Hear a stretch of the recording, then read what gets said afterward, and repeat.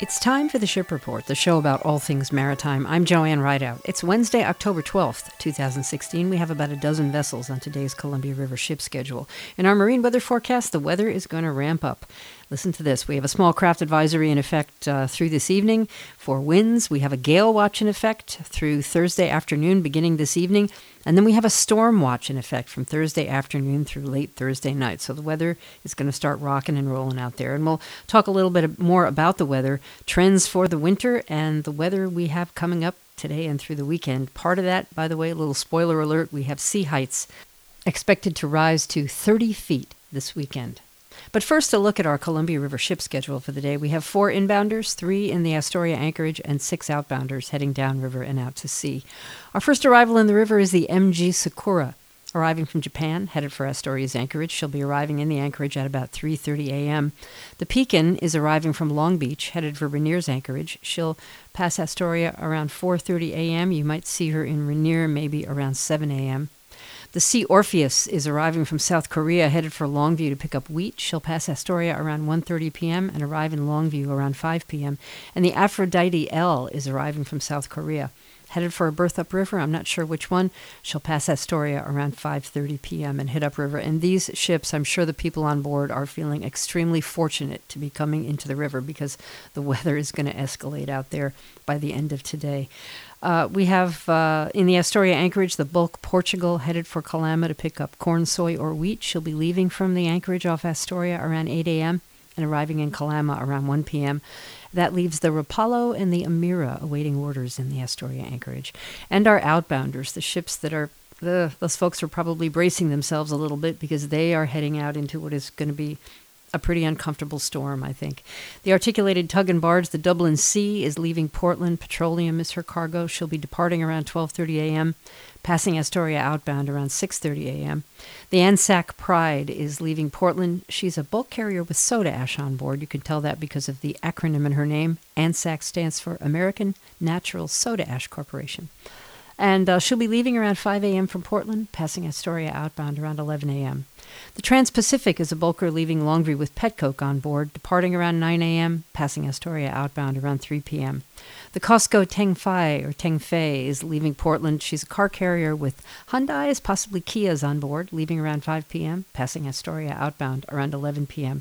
The Atlantic Legend is leaving Kalama, carrying corn, soy, or wheat at about 5 p.m., passing Astoria outbound maybe around 11 p.m. And the articulated tug and barge, the Vision, is leaving Portland with petroleum on board, departing around 5 p.m., passing Astoria outbound around 11 p.m.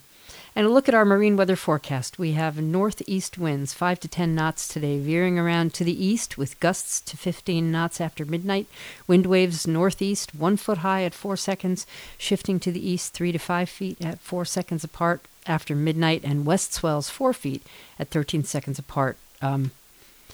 Wow, that's pretty bland compared to what's going to be happening fairly soon out there. And I mentioned the sea heights. We can expect them to rise to 30 feet by the weekend. And that number refers to significant wave height, which means an average of the highest 1/3 of the waves. That means that if you sort of spell that out and do the math, it means that there is a distinct possibility that there will be waves out there twice that high. So it's going to be an uncomfortable ride for the ships out there. They can handle it, but the people on board are probably not going to be happy and not going to get a whole lot of sleep. And anyone prone to seasickness is probably going to have kind of a rotten time of it. Well, I was fortunate yesterday to be able to attend an emergency management meeting in Tillamook County, where area first responders met to talk about their activities. And at that meeting was a meteorologist from Portland, from the National Weather Service, Andy Bryant.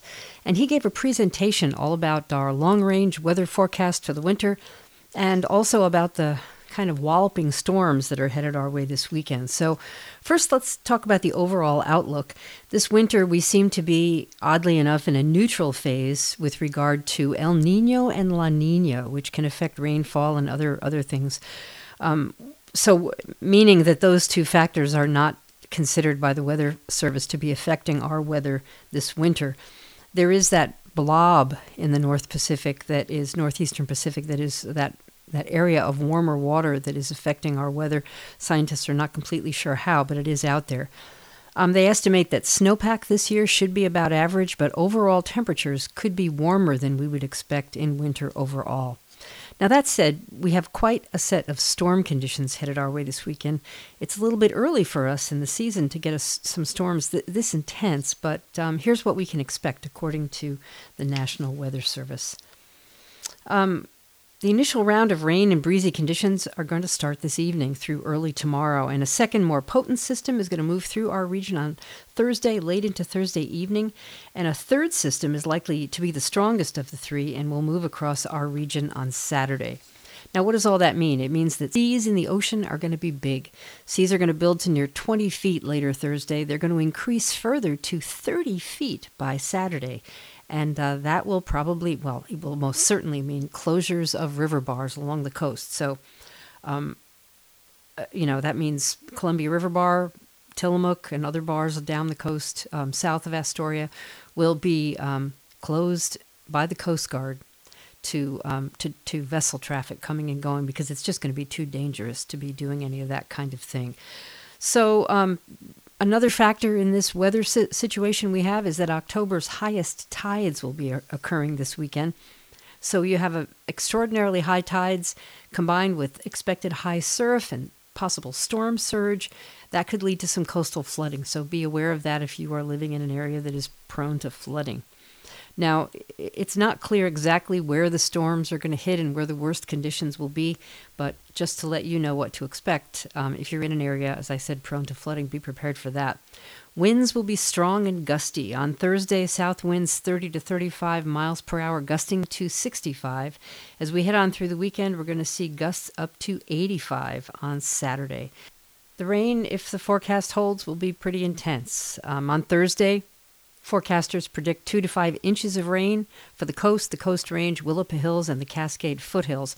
On Friday, half an inch to 1.5 inch for those areas. And then on Saturday, 1 to 3 inches for the Coast Range, Willapa Hills, and Cascade foothills. So the rainfall totals could add up to be quite a bit.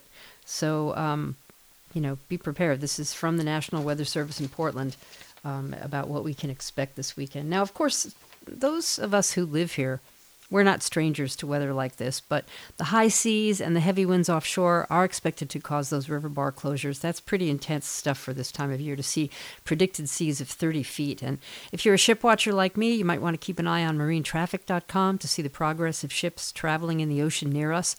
And you can go to the Columbia River Bar Pilots website, which is columbiariverbarpilots.com. On that homepage, the homepage of their site, they post the status of the Columbia River Bar, which can be either green, which means okay, yellow, which means some ship traffic is restricted, and red, which means little or no ship traffic will be coming across the bar until the weather improves. So get that rain gear out. You'll have a chance to use it this weekend. And while meteorologists are not completely sure exactly which areas will be the hardest hit, as I said, expect that heavy rain. And Gordon McCraw put it well at yesterday's meeting. He said, "We're not sure who will be under the hose when this weather system hits." You've been listening to The Ship Report, the show about all things maritime. I'm Joanne Rideout. Thanks for listening. You can find a podcast of this program on my website at shipreport.net. Have a great day.